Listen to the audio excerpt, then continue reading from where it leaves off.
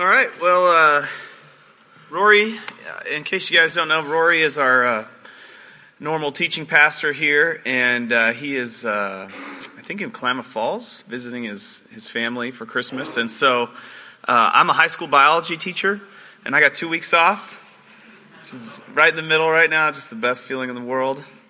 And so I have the opportunity to teach today. And so I've got it. I went way too long last time I taught, so I got it all on one page. Okay. And so I put a little thing out on Facebook. Some of you probably saw it, but most of you probably didn't. So I'm teaching today on 4 evidences that fit best in a Christian worldview. And so I'm going to actually be going through a couple of points of science, a little bit of philosophy, and some history, and just talking about Christianity as a worldview, and Christianity as a way of seeing the world and understanding why things are the way they are. And the reason,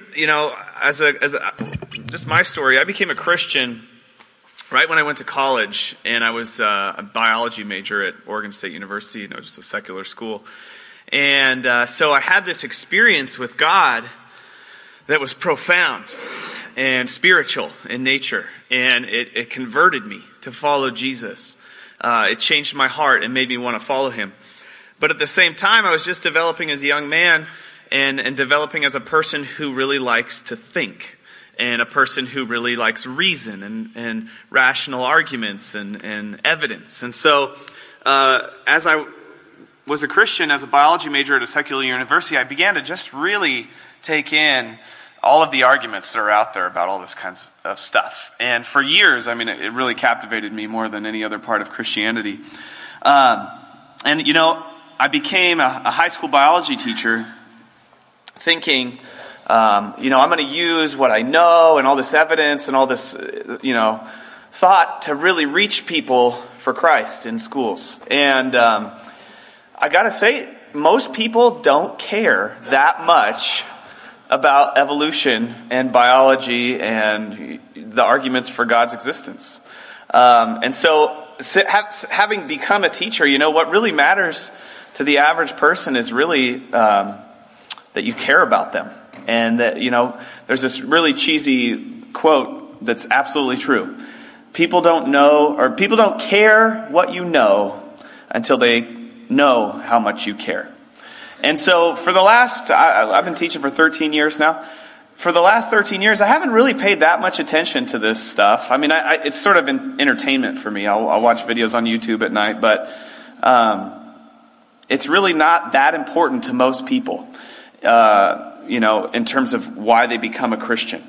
But it matters a lot, I think, to a person after they become a Christian. Like, okay, now that I'm following Jesus, am I crazy? And so it has its place in Christianity, but it's not the central place in Christianity to go through some of this stuff. But I remember we had a guy in our church a few years ago who's moved on, and after he went somewhere else, I remember he was talking to us about some book he had read or some guy he was listening to, and basically concerned that the New Testament wasn't an inspired historical document. And I was just shocked, because I just thought, man, we teach from the Bible here, but sometimes I think we get so focused on the Bible and teaching, what's called exegetically, like from the text, that we forget that, there's some of us in the room maybe who are fairly new to Christianity, and you've never looked at some of these things. And so my hope today is just to give the church some encouragement, that, if you it takes time to research these things and to get into all the technical details of it all. But you shouldn't be afraid of it at all. You shouldn't shy away from it at all.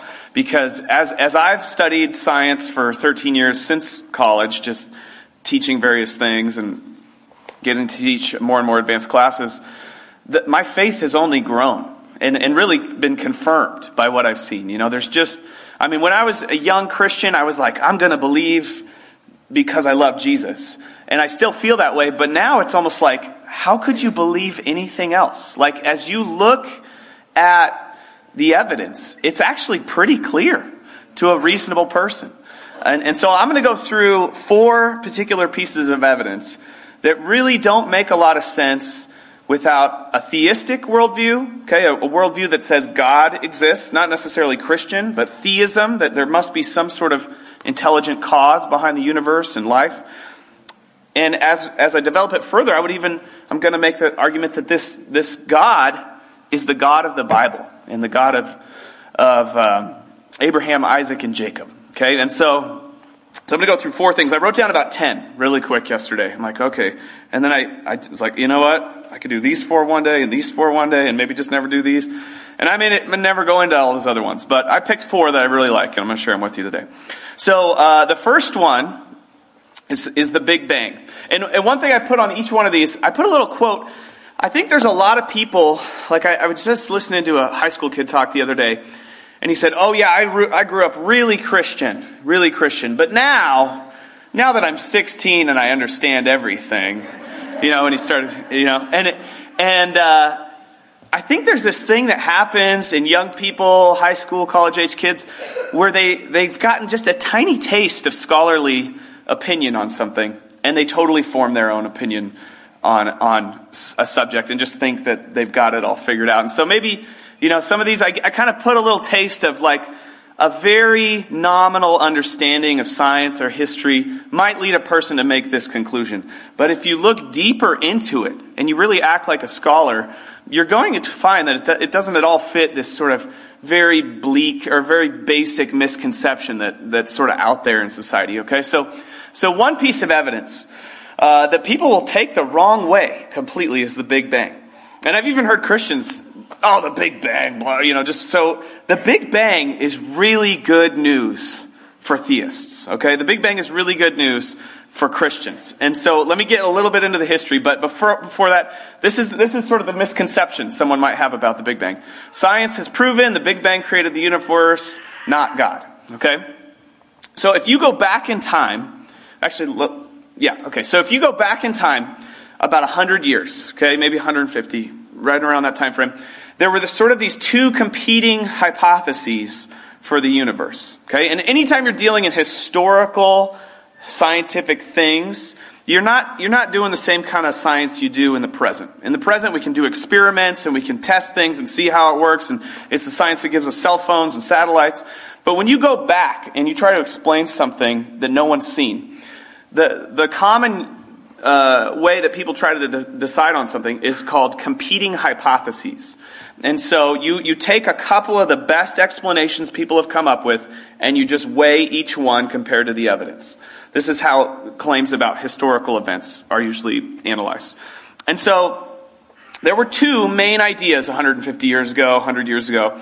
And one was called the steady state theory, and one was called the Big Bang. Okay? And so I need all those wonderful middle school kids I just went over and talked to. I need all of you to come on the stage now. Go ahead. If you're a middle schooler, a 4th, 5th grader, and you're in this room, come on up right now. Come on, don't be shy. I need more than 3. Guys, I need you over here. Come on. Corey, send them up. I could take Callie, you come here. Callie will work. No, all these kids, they're terrified. Okay. Then the grown-ups are going to have... Corey, come on. Yeah, we'll take some adults then. Okay, Janae, come on up. Jessica, come on up with Callie. Okay, so I'm going to demonstrate for you with these people. I'm going to demonstrate for you both the steady state theory and the Big Bang theory, okay, that existed about 150 years ago, people were arguing about. So, steady state theory, okay, Corey, he's a galaxy. Look at him, such a nice galaxy. Corey's going to stand right here, okay? Janae, go over there. Jessica, you can come up front. You 3 can be in the back. I know you're terrified to be up here. Okay, so, now everybody do your best galaxy impression. You come back over here. Spread out. Okay. Everybody do your best galaxy. Look, I'm a spiral galaxy. Okay? Ooh, I'm a nebula. I really don't know anything about astronomy. So, 100 years ago, 150 years ago, the steady state theory was that the galaxies just kind of existed out there, and they were just staying where they were, being galaxies. Okay? This is the steady state theory. They're just kind of being galaxies, just spiraling around, being a spiral galaxy. Okay? And then, Another idea, now all of you galaxies, come here. Come right next to the podium. I will be the center of the universe, by the way. Okay, now this idea, you're going to walk that way. Everybody's going to walk really slow. Don't walk until I say bang. Okay? You're going to walk toward Callie. You're going to walk toward that speaker. Corey, you're going to walk toward the communion table. You're going to walk toward the piano. You're going to walk back that way. Okay. Now the Big Bang Theory says the universe looks like this. Bang. Start walking slow. This is what the Big Bang Theory says. That the universe is full of galaxies that are moving. Okay? And so, wasn't that a nice big bang? Wasn't it? Okay, you guys can go sit down. Thank you very much. Everybody clap for them. Okay. So, you have these 150 years ago, you have these two competing ideas. Okay? The universe is static. It's not changing. Okay? That fits much, much better with an atheist worldview. Because an atheist wants to say, the universe has just always existed. No beginning, no end, it's eternal. Right? The Big Bang Theory said that there was a beginning. Okay, this moment when we were all crowded around the podium is called the singularity. And everything is sucked into this infinitesimally small space. And it's called this thing, or really the thing that made it is called the singularity. So, the Big Bang Theory, even the name, the Big Bang Theory, was actually coined by a guy named Hoyle, who believed in the steady state theory. And this is maybe 1920. He believed the universe was static, had always existed, because he was an atheist. And he liked that. Because about, 75 years earlier, Darwin had popularized, the theory of evolution. And so scientists had been going kind of from about 1850, 1860 till about 1950. Scientists had been going more atheist. Okay? And so this Big Bang Theory fit really well with that worldview, the steady state theory fit really well with that worldview. And so Hoyle, when he's talking about the other idea that had been popularized by this Catholic priest, who was also an astronomer, he was making fun of the other idea. And he's like, oh yeah, this Big Bang, like everything just explodes out of nothing. And he's criticizing the idea. Well, you guys have heard of the Hubble Space Telescope, probably, right? This was named after a guy named Edward Hubble, who discovered that galaxies were indeed moving apart. And today, scientists even think they're moving apart faster and faster. It's exponentially increasing how fast they're moving apart.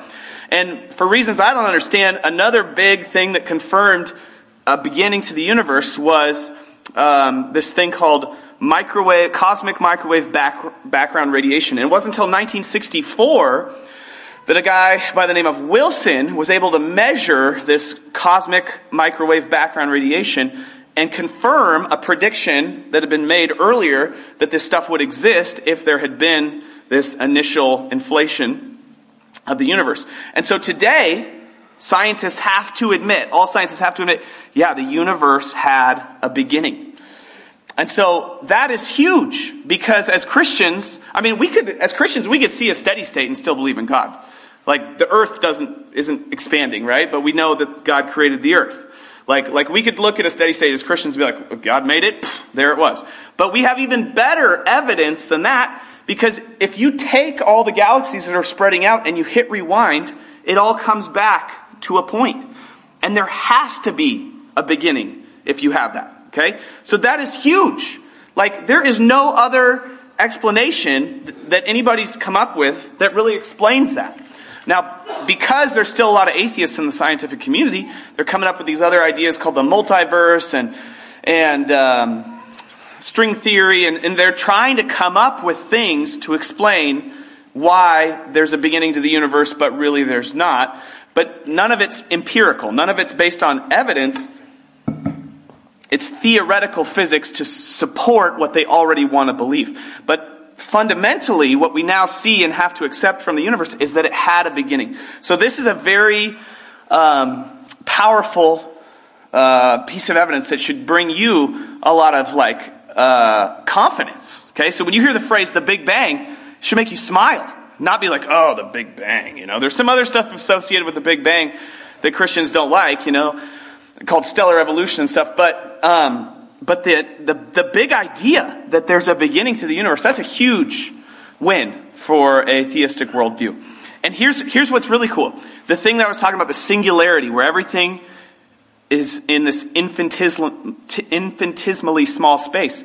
You have to have something that is not bound by the natural laws. I don't know anything about the math of physics and astronomy, but what they say is when it gets really small, the math all breaks apart and they have no idea how it works at the beginning. And so you have to have something, and they call it the singularity. You have to have something outside of space and time to initiate that. Okay, you have to have something that is not natural, but is, by definition, supernatural.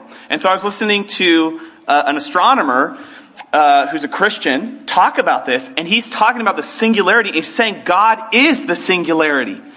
And so really, really exciting and interesting stuff out there. And here's the thing. A lot of the argument that an atheist might bring back is, well, what caused God?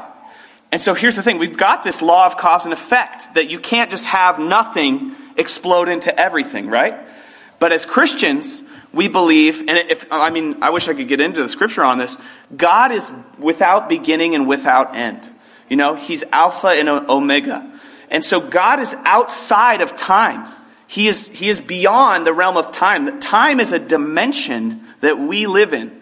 But God describes Himself in His book as being beyond time, and that time doesn't affect Him the way it affects us. And so that's exactly what it seems the singularity has to be. It has to be some sort of uncaused cause. Some sort of transcendent being outside of the rules of space and time that is without beginning and without end. And so that model of the Big Bang that we're hearing about all the time today is very encouraging for Christians. Okay. Second one I'm going to talk about is the origin of life. Okay, so I said I was going to talk about 4 big pieces of evidence that fit better in a Christian worldview. Okay, the Big Bang does great things for the Christian worldview. Number 2, the origin of life. Now this is one, I could go off on this one for a while because I teach biology. I was a bio major, chem minor, and so this in particular is like, for me, the most rock solid. Like there's nobody that could convince me or even begin to make a case for anything that makes sense for this except for God. Okay? And so we're going to actually watch, or let me address this really quick. So maybe you remember textbooks in high school, you've seen things on the news, every once in a while you'll see an article, if you're like me and you pay attention to the science news. Oh, scientists think life evolved in clay. Oh, scientists think life evolved on a crystal. It was this primordial soup. This played a role. And so there's this guy. Science has shown life started in a primordial cesspool and was not made by God. This is a silly idea. Here's one of my favorite quotes about evolution. Evolution is a fairy tale for grown-ups. Okay, there was actually a billboard somewhere where somebody was paying to put that on a billboard for a while, and it was just driving people nuts. And the funny thing is, it was said by an evolutionist. That phrase, evolution is a fairy tale for grown-ups, it was actually said by an evolutionist. And so it's a fairy tale for grown-ups because it means you don't have to submit yourself to any authority. Like you don't have to let God tell you how life works and what you're supposed to do. And so anyway, this is the biggest fairy tale part of the whole thing. I love biology, but some parts of evolution, like I could respect that a person would think differently than me on that. But when it comes to the origin of life, the evidence is so bleak and the statistics are so bad, there is just no way to make life without intelligence behind it. And so go ahead and bring the video up. This guy, James Tour. Can we hit pause really quick? Just tap the screen, I think. Okay, so this video, it's really strange. Like, there's these grandmas in a kitchen watching something, and then it comes on their TV, and there's people at I don't know what they're doing with this video. But they're trying to make it edgy for, young people to be into it, I think. But the guy they interview in this video, his name's James Tour. He's a synthetic organic chemist at Rice University, which is like a prestigious research university, I think, in Texas. And I listened to his testimony. I've been posting a lot of things on my Facebook page lately of like this guy and other things, and the coolest thing about this guy is not that he's a synthetic organic chemist and that he speaks out against evolution. The coolest thing about this guy is that he is on fire for Jesus Christ. And you listen to this guy's testimony, and like I was saying, this stuff, science, evidence, it's peripheral. The real issue for people is not the evidence. It's their heart. And so anyway, he's just an awesome guy. He's probably going to win a Nobel Prize at some point, although he's probably not, because he speaks out against evolution, and that's kind of how it goes. But he works with other guys who are Nobel laureates, and he's doing really cool stuff with nanotechnology. And so he is perfectly situated to speak about the origin of life. Okay? How could the first cell come into existence without intelligence behind it? And so he just talks about a few of the things that are going on. And it'll just give you a sense of how bleak the picture is for any explanation for the origin of life besides design. Okay, go ahead, Kristen. It's about 3 minutes. Has science shown this? We tracked down James Tour, one of the world's leading experts in synthetic organic chemistry, to find out. All of these little pictures of molecules coming together to form the first cell are fallacious, are ridiculous. The origin of life community has not been honest. They will write in their very papers, they will see some small phenomenon and extrapolate what this means in the context of origin of life. And then they will work with the press, and the press will extrapolate it all the more. And you get many, many people deceived, thinking that life has been all but made. All of this is a lie. It's a lie. Scientist Craig Venter creates life for the first time in a laboratory. We're here today to announce the first synthetic cell. They haven't created life nowhere close. What they did is they took a cell. They took the genome out of that cell. They manufactured a genome that's similar to it, and they put it in. That is akin to taking an engine out of a Ford and putting it into a Buick, and then saying, look, I created automobiles. No, you just took one piece, and it's not even the engine, it's just the computer control box you took out of one car and put it in another car. That's what it was like. But the design of the computer control box you got from other cells. Other scientists say they've been able to create protocells in the lab that are the stepping stones to the first life. I can mix some chemicals together and test them in my lab. And these chemicals will start to self-associate to form larger and larger structures. The protocell moves as a metabolism. It can use energy. It moves around. Protocells are a bunch of nonsense. That is like a proto-turkey. I take 20 pounds of sliced turkey meat from a delicatessen. I throw that into a pot. I add some turkey broth. I warm that up, and I throw in some feathers. And I say, that's a proto-turkey.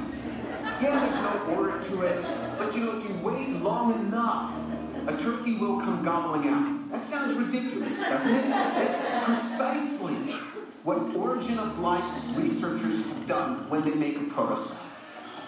Wait a second. Haven't we been taught with hundreds of millions of years anything is possible? Time is actually the enemy. You let these chemicals that have been made sit around. They show the degradation in a period of weeks. Weeks is the twinkling of an eye when it comes to prebiotic timescales. The chemicals decompose. So to think that the molecules could be made and sit there waiting for other molecules to come in, it doesn't happen. Organic chemistry doesn't work that way. Okay, so, he gets a little fired up there, but I'll tell you, he's really an awesome dude, humble, and just really a cool testimony. I'll probably post a couple things after today on the Facebook page, and I'll put his testimony up there. It's really cool.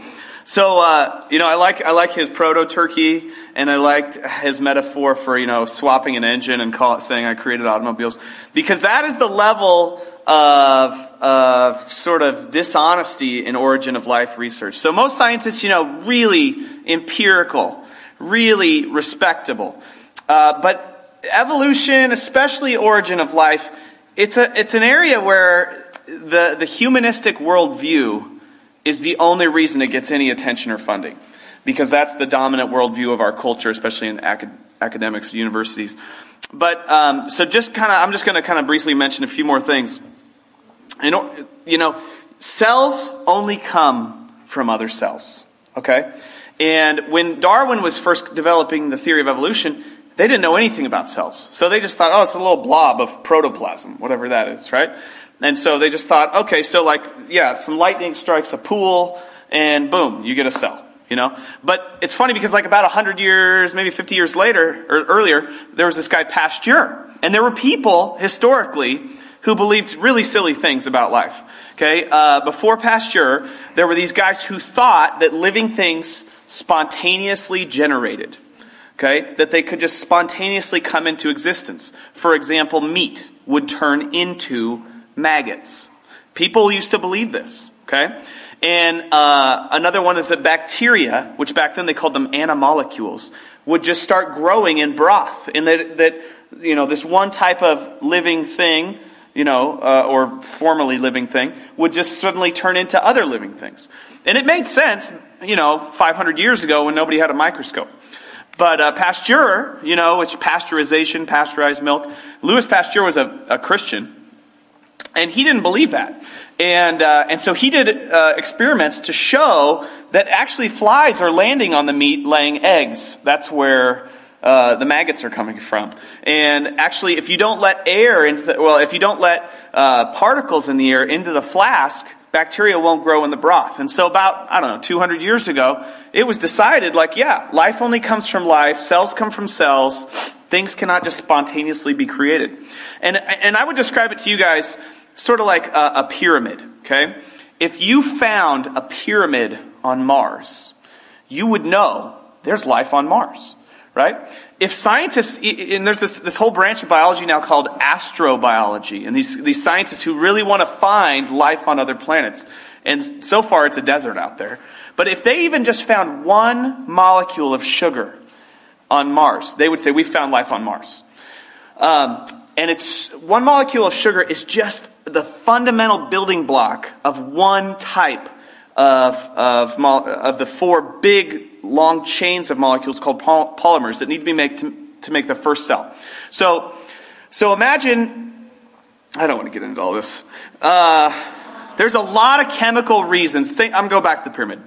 There's a lot of chemical reasons why you can't ever make the four things you need for a cell. Fat. Okay, cells are wrapped in fat. They're wrapped in this beautiful double membrane of fat that has all these complex fats in it. 40,000 different types of fats have been found in cell membranes. And the only reason one cell has a membrane is because the last one had a membrane and it went boop, and now they both have the membrane. And then the membranes grow again. And so you can't just take a cell, just the membrane. You can't just blend it and then throw it back into water. It doesn't turn back into a cell membrane without a lot of really important things that were in the last cell. Okay, and then here's a bigger problem. You need DNA to make protein, but you need protein to make DNA.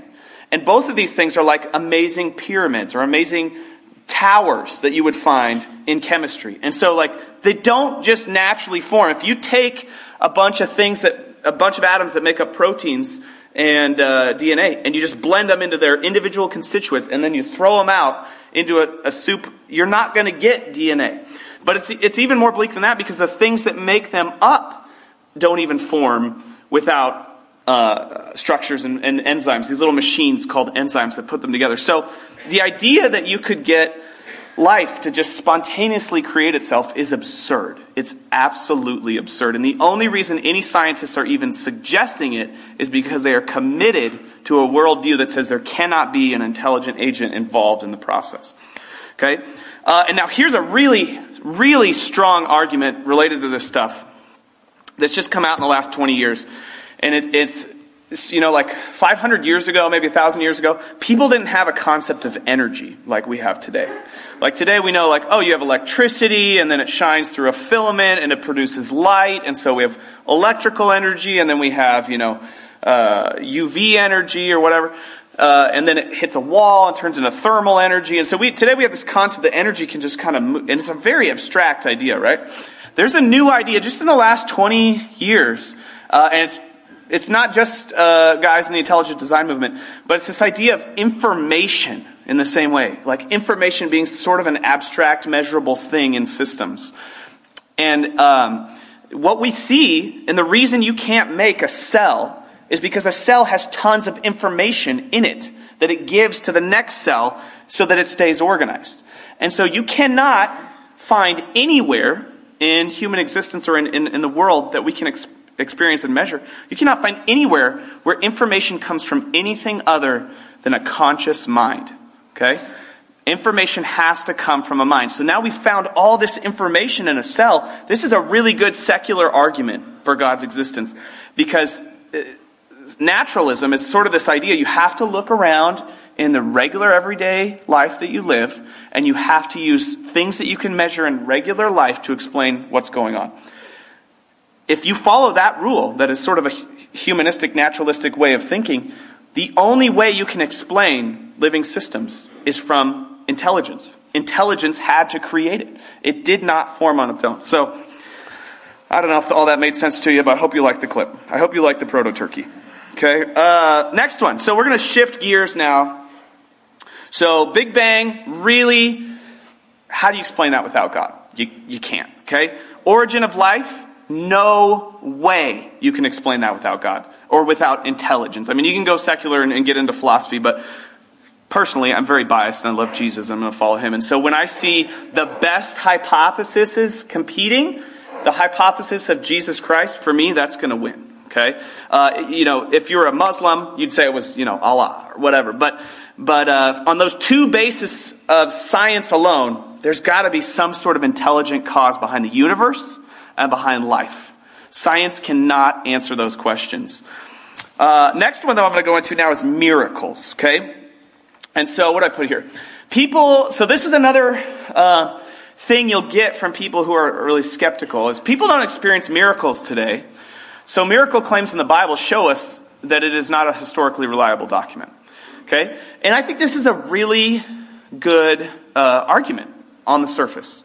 Because I remember becoming a Christian and thinking this. Oh gosh, why aren't there any miracles in regular life though? I mean, there's all these miracles in the Bible, but no miracles, And so I remember I was probably 18, been a Christian for 2 months. And I'm talking to this girl in the lab that I was working at Oregon State. And she was a Christian, and she's maybe a junior or senior. And I probably just kind of described something like this to her. Like, yeah, how come there's miracles in the Bible but no miracles in regular life, And she just goes, oh, I know somebody who was healed miraculously of this knee problem, arthritis, or I don't even remember what it was. It was some girl's knee.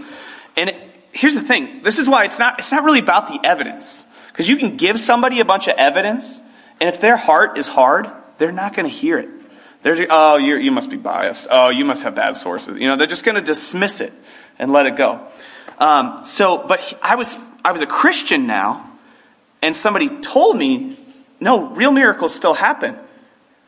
And I think that was probably the first time in my life I was like, really? I was ready to hear that. And so I'm going to go through some stuff. If a person doesn't want to believe this, they're going to dismiss it. Okay? You can't change the hardness of a person's heart. And so the way you present this to someone who's not a Christian needs to be really humble and kind and gentle. But this girl told me this and I thought, oh, that's amazing. It was like hitting the lottery. I thought, oh, this is so unheard of. This must be the only case in all of Oregon. And then as I've been a Christian and been a thinking person, it's everywhere. People all over the place saying, oh, miraculous thing happened to me. Oh, miraculous thing happened to me. I mean, we're in a church, so it's going to be like every hand. But if I were to say, hey, who knows somebody who's been healed?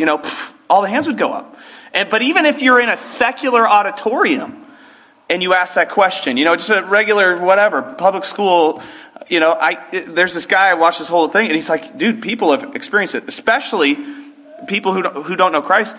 They have these things called near-death experiences. And the medical literature researches these things. They're called NDEs, near-death experiences. But they've got a little medical abbreviation for it because it's a real deal.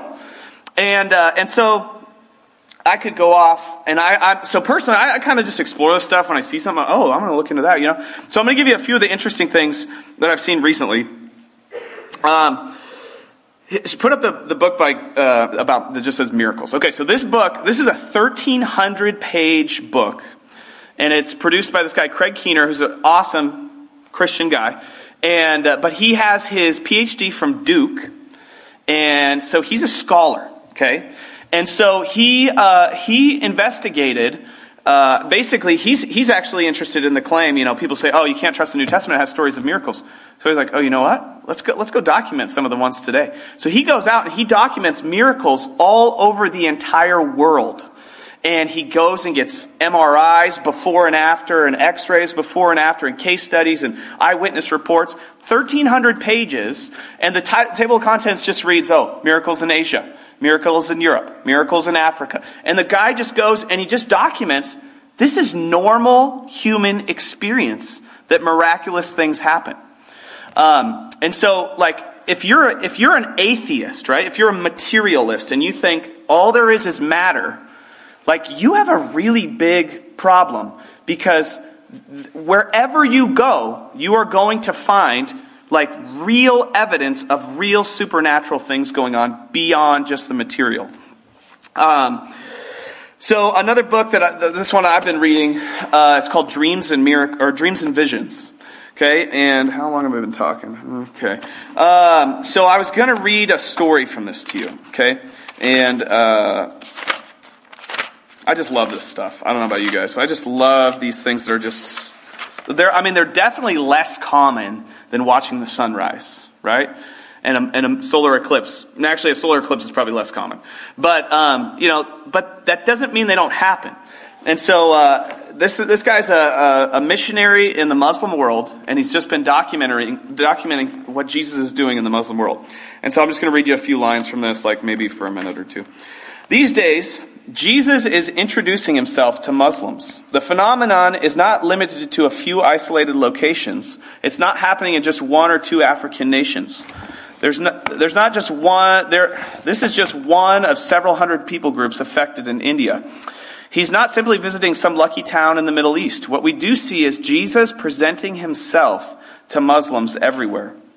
The stories in this book are about real people I know personally, or are known by my family's closest friends in the Middle East. If we couldn't verify the experience, we left it out. No Christian fairy tales here. More Muslims are coming to faith in Jesus today than ever before. In fact, we believe more Muslims have become followers of Jesus in the last 10 years than in the last 14 centuries of Islam. Could it be that the real story about Muslims today is not global terrorism? Could it be the real story about Muslims is that Jesus is reaching out to them with his offer of eternal life, earned by his death on the cross and resurrection from the dead? And so I'm just going to read you one example. This entire book is about this movement that seems to be going on. "You're the one!" a woman's shout broke out above the pandemonium of Cairo's Khan market. "You're the one!" Kalam Assam spun toward the voice, his eyes fixed on the black hijab walking toward him. That's the full-on, Muslim girl outfit. "Yes, you," she said. "You were in my dream last night." The woman, now close enough to be heard without shouting, breathed heavily from effort of pushing through the mob and from her own shock at the unfolding mystery of her circumstances. "Those clothes, you are wearing those clothes, for sure it is you." And I don't know if you caught it, but she said, "You were in my dream last night." And then he says to her, "Was I with Jesus?" "Yes," the woman cried. "Jesus was with us." Jesus, and I'm skipping a lot, so if you want to read the book, you can have it. I'm done with it. "Jesus walked with me alongside a lake, and he told me how much he loves me," the woman in black told Kamal of the details of the vivid dream she'd had the night before their meeting. "That love I felt in my dream, his love was different than anything I've ever experienced. I've never felt so much peace in my heart. I don't want to leave. I didn't want him to leave. I asked this Jesus, 'Why are you visiting me, a poor Muslim mother with 8 children?' And all he said was, 'I love you, Noor. I have given everything for you. I died for you.' As he turned to leave, the last thing Jesus said was, 'Ask my friend tomorrow about me. He will tell you all you need in order to understand why I've visited you.' 'But Jesus, who is your friend?' I pleaded in my dream. 'Here is my friend.' Jesus pointed behind us. He has been walking with us the whole time we've been together." And so this story is this guy is in the marketplace, and I would love to read you more about it, but the Lord tells him to go to the marketplace, and he doesn't know why he's there.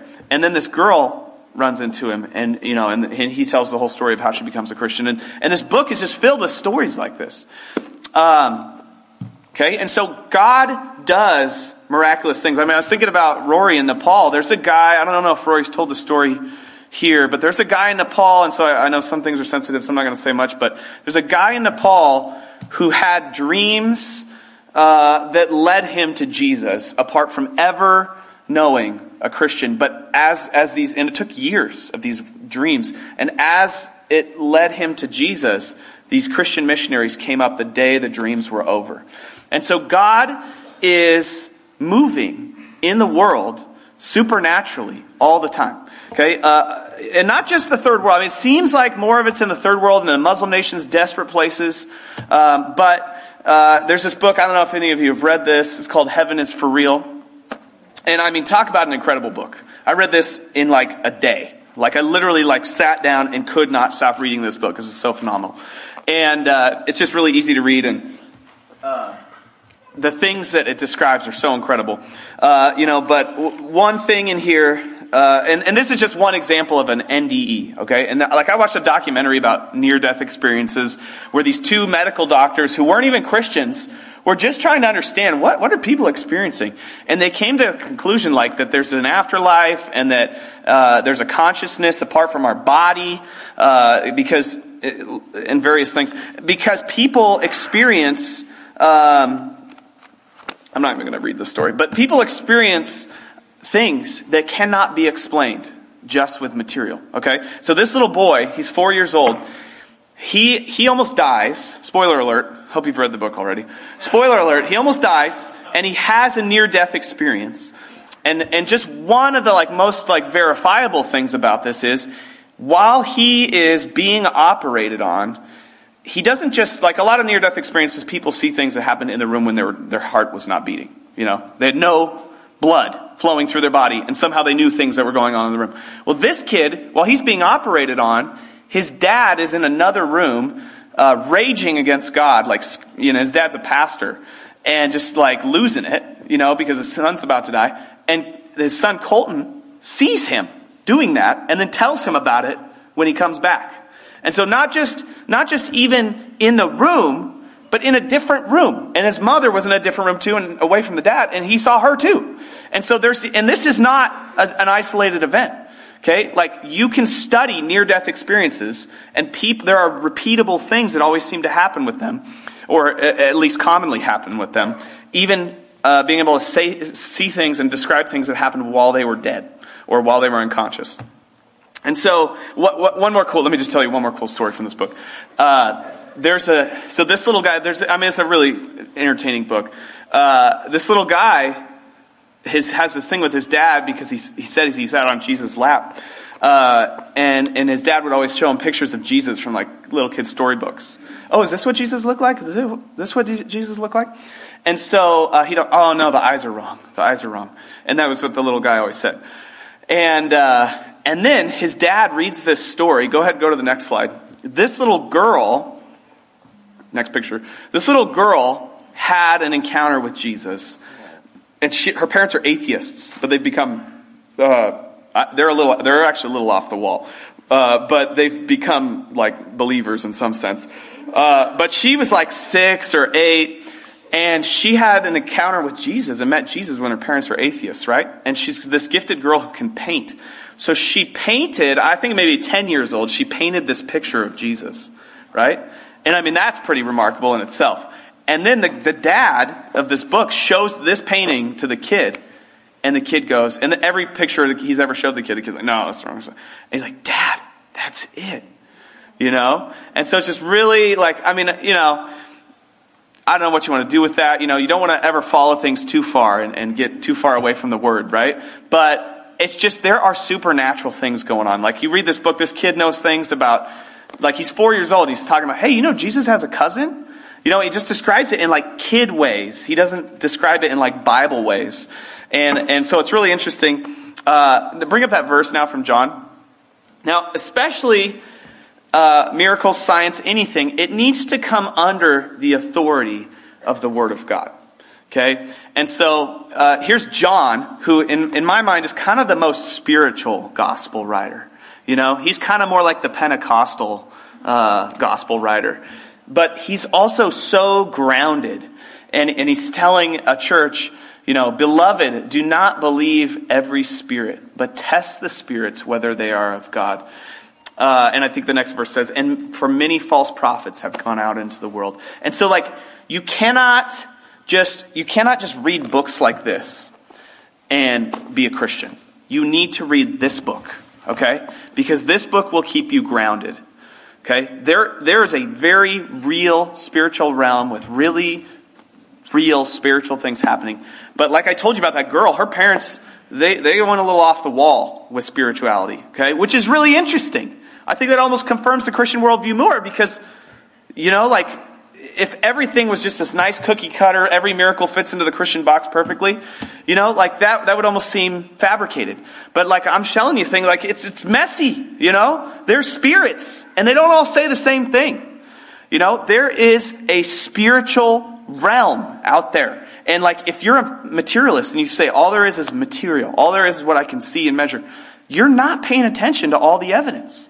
There is no reason that we need to be committed to only the material world. Even scientists, this is kind of fascinating, even scientists believe in things they can't see. A lot of scientists believe in God, but even materialists, even atheists believe in things they can't see. They actually believe most of the universe is made out of things they can't see. There's this stuff called dark matter and dark energy. And if you show a little graph, it's like, here's this little sliver, this is what makes up the material world. And then there's this other 90%.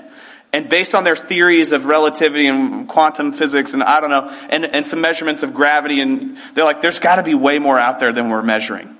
And not even just matter, but also energy, And so it's like, so you're saying there's way more than you know, but you're also saying everything has to be material. It's just a very close-minded view. But yeah, so as a Christian though, test the spirits, hold to what is good. Because there's a lot of things going a lot of different directions when it comes to miracles, okay? And then the last one I'm going to talk about is, so I've talked, Big Bang. There's an origin to the universe that fits best into a theistic worldview. There's an origin to life that fits best into a Christian worldview. There's so much evidence for a spiritual realm beyond the physical realm, okay, which fits in a Christian worldview. And now I'm going to bring you a little bit like, okay, now here's why it's Christianity, okay? And I'm going to show you just a really quick clip about the resurrection. Like I said, I'm a science guy. This is history, okay? So it's not my strong suit, but it's really interesting to me. Go ahead and put up number 4. So I just was talking to somebody the other day, and it was, Jesus didn't even exist. That's literally what this person told me. And this is, I spend a lot of time with high school kids, But this is one of those, I was raised very, this is a lot of times I think people who are the most vehemently against Christianity is like, I was raised very Christian.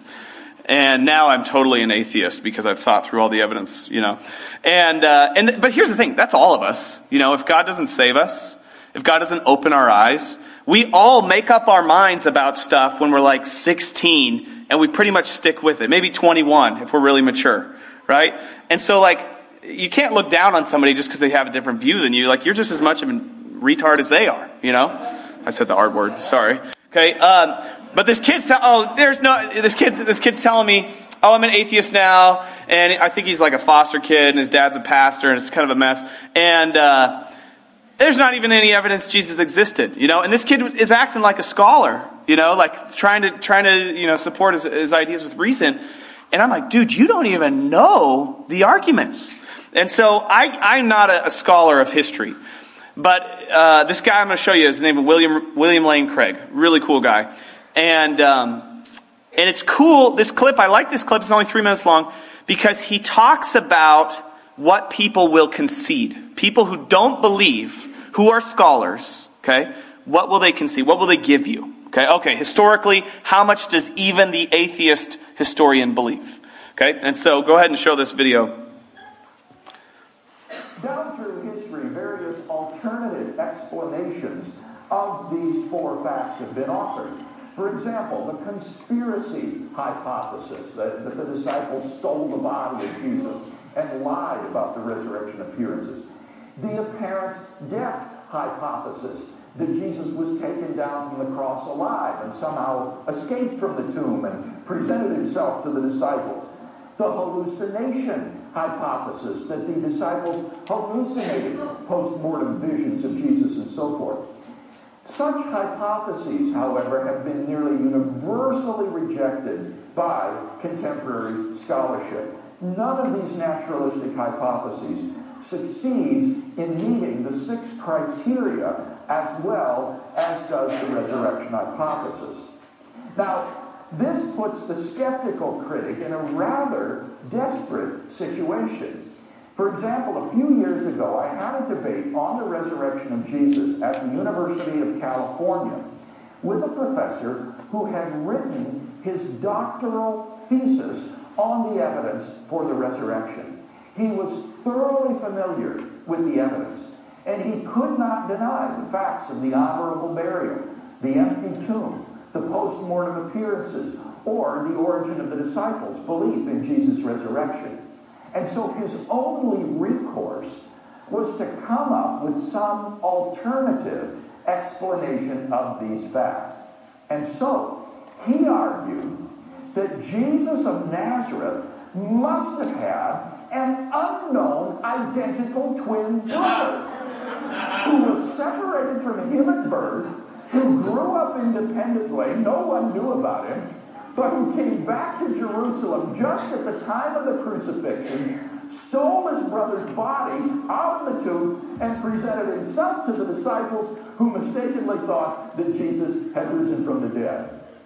Now, I'm not going to go into how I went about refuting this theory, but I think that the example is instructive because it shows to what desperate lengths skepticism must go in order to explain away the evidence for the resurrection of Jesus. In fact, did you know that the evidence is so powerful that one of the leading Jewish theologians of today, the late Picus Lapide, who taught at Hebrew University in Jerusalem, Jewish theologian, declared himself convinced on the basis of the evidence that the God of Israel raised Jesus of Nazareth from the dead. So, like I said, I don't read a lot of history, but what's interesting about that is, he said he's debating a scholar from University of California who'd done his PhD dissertation, so years of work on the evidence around the resurrection. And so, and if he's debating him, it's because they're kind of on opposite ends of the spectrum of what they believe. And but that guy still, knowing the historical evidence, still gave an empty tomb, the honorable burial, a few other details. So, like, I had another kid say to me one time, like, let's see, how did this go? Oh, yeah. So, he was another one of those who'd kind of turned away, and it was like, I realized that Christianity was invented to control people, And I actually had an older brother when I was a kid, and he had kind of fed me the same idea when I was a really little kid, actually the Roman government created Christianity to have control over people and get them to pay taxes, and that's why the Bible says pay taxes, But if you, for various reasons, if you look at the historical evidence, no honest historical scholar, Christian or otherwise,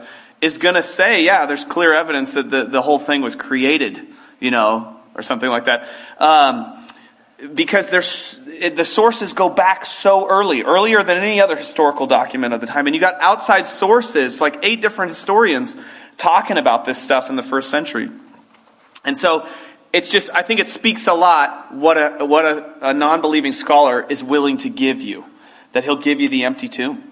Okay? The history there is really strong. And the reason people reject the resurrection as an explanation for the empty tomb is because they don't want to believe in a resurrection. Because it's going to mean they change their life. And it doesn't fit into their worldview. Not that I want to pick on somebody else, but I think if you're interested in the history stuff, there's this really cool documentary that got made, a few of them. But one of them is the Bible versus the Book of Mormon. And, I mean, most of you probably have no interest in the Book of Mormon, which is good. And, what this documentary shows it compares claims in the Bible about places and artifacts and, weapons and plants and animals, and it compares those to the Book of Mormon. And any reasonable scholar is going to tell you the Book of Mormon is, what's the word? I wrote it down. It's an it's full of these things called anachronisms, okay? And basically, if you were to make up a book, right, and tell people this is a Bible, this is from God, and it's got all this historical information in it, and you live in 1800, and it's about, 0 AD in North America, you're going to get and you're not a really scholarly person, you're going to get a whole bunch of the details wrong. Like, the Book of Mormon talks about how there's horses. There were no horses in North America until Europeans brought them over, okay? The Book of Mormon talks about how there's these weapons, made of all these different types of metal. There was virtually no metal in North America until the Europeans came over. It talks about even things like barley and wheat, plants that didn't exist in North America. And the Book of Mormon describes all these things. I was talking to a friend who's really intelligent on Facebook, who's a Mormon. And he kind of made this post like, I believe even though I don't understand it all. And I was like, yeah, how do you... because this guy's, he's a lawyer. I mean, they read and they think ration all the time, And I just, and he admitted, it's really hard because you cannot find a single place talked about in the Book of Mormon in North America, in the archaeology. They can't nail down anything that's in that book as a place that actually existed historically. Okay? I mean, the evidence is overwhelming that the Book of Mormon was fabricated by Joseph Smith. Okay? But if you look at the Bible, you don't have that same problem. Historians, archaeologists use the Bible as a textbook to go and find things historically. You can still drive through, and I've never been there, but I've seen the signs. Bethlehem. It's like an exit on the freeway. Bethlehem. Like the places described in the Bible are real places. And like even what the Bible says about the plants that existed and when the metals existed and the pots and they found just maybe 50, 75 years ago, everybody was, Pontius Pilate, there's no historical evidence that he existed. And then like in the last 50, 75 years, they found a coin. I mean, Pontius Pilate's a pretty insignificant person of history. Like he's just some little governor of some little town, a little, Roman world spot. They found a coin with his name on it. And so like the things that are written in the Bible historically are verifiable. And so this book is really a reliable book. And specifically the resurrection is a really defendable position. And so, there's a guy who wrote a book, Evidence That Demands a Verdict. And it was all about the evidence for the resurrection. And so you could go check that out if you're interested in that. And, let's go ahead and have the worship team come back up. Is Adam around, maybe, hopefully? And so now what I wanted to talk to you about, I hope, I remember I was watching James Tour. That guy was going off about the origin of life, and I just love that guy. But it's like when you get passionate about proof and evidence, it gets really easy to be a big jerk, And so James Tour is the nicest guy ever.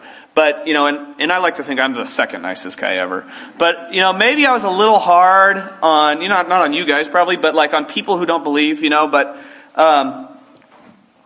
you can have, like I said earlier, you can have all this knowledge and you could win you could just prove somebody totally wrong. Like students will talk during passing times and we'll, kind of joke around a little bit, but I don't like push, evidence on people unless they're open to it. Because if you do it the wrong way, you might as well just not do it. I remember I was driving back from the lava caves. This is not something I initially just knew. Oh, when you have proof, just go off on people and they'll be converted. I remember I was driving back from the lava caves from this guy that I worked at Papa John's with when I was in high school. And I just start going, and he's like kind of like more like an atheist-minded person. I've been a Christian for like 6-9 months now, and it's summertime, and I'm just like, oh, dude. And I just literally controlled the conversation for 45 minutes straight as we drove home. And I just remember, it's like you just don't know this until you've done it a time or two. I just realized this guy shut down 5 minutes in, and I was just going off, And it's like, so are you converted now? And it's like, so I don't ever want to be around you again? And so, like, it's got to come in love, And so I wanted to share with you guys one story. Like, this is useful information for us, but you got to do it in the right way. And so I wanted to show you something else that's going on in my life this week. Because this is what, like, knowing that is good, okay? But Christian life is not filling our heads with knowledge, okay? And confirming our beliefs and making us feel good, okay? Christian life is supposed to be service to other people. And so just a cool thing going on in my week this week. There's a woman I know who's going through some really hard stuff, and she needed help moving. And so I saw the email go out when I was at work like 10 days ago that she needed help, and I thought, oh, maybe I should help, but I got 100 million things to do. And so I didn't respond to it. And then like 2 days ago, Friday night, I think, somebody called me and was like, hey, can you come help with this? And I was like, this lady really needs help. Like, things are not going well for her. And so I was like, all right. And so then I text Adam, and he shows up, and Dustin Cloud shows up, just these fine gentlemen. And it was just like we showed up, and like I didn't want to be there because I have a million things to do, but I know how badly this person needs love. And this is a person who doesn't know the Lord, I don't think, doesn't define herself as a Christian.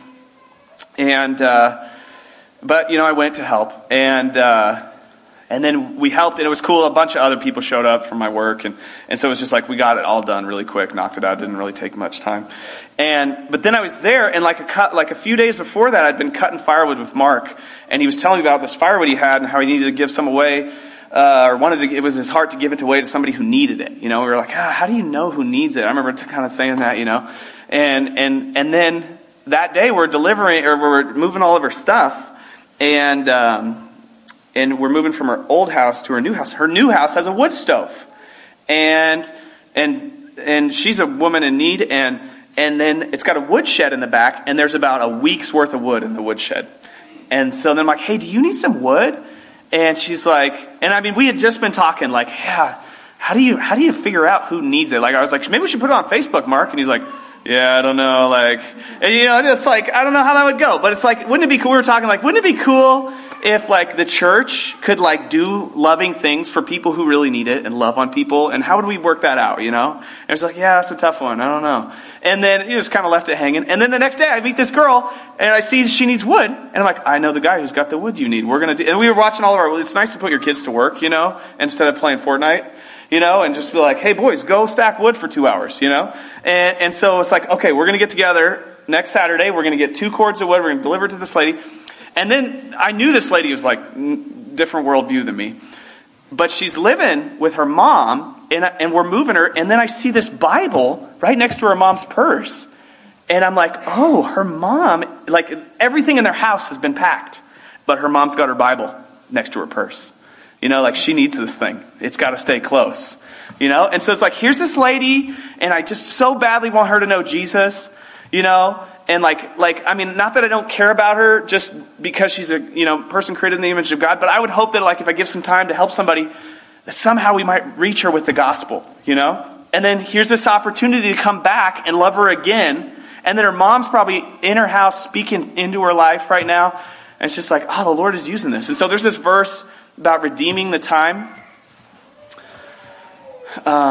Kristen. Yeah, sorry. So this is New King James. See that then that you walk. This is what Christian life is supposed to be about. See then that you walk circumspectly, not as fools, but as wise, redeeming the time, because the days are evil.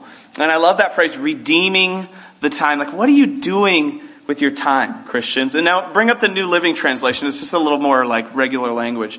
So be careful how you live. Don't live like fools, but like those who are wise, making the most of every opportunity in these evil days.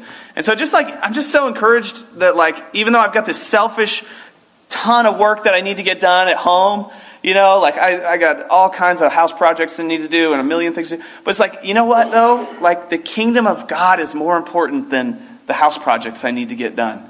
And, I gave up a half a day here, and now we're going to go give up a day and get her some firewood, But it's like, but we're going to make the most of this opportunity to love this lady and show her the love of Christ. And I haven't said a single thing to her about Jesus.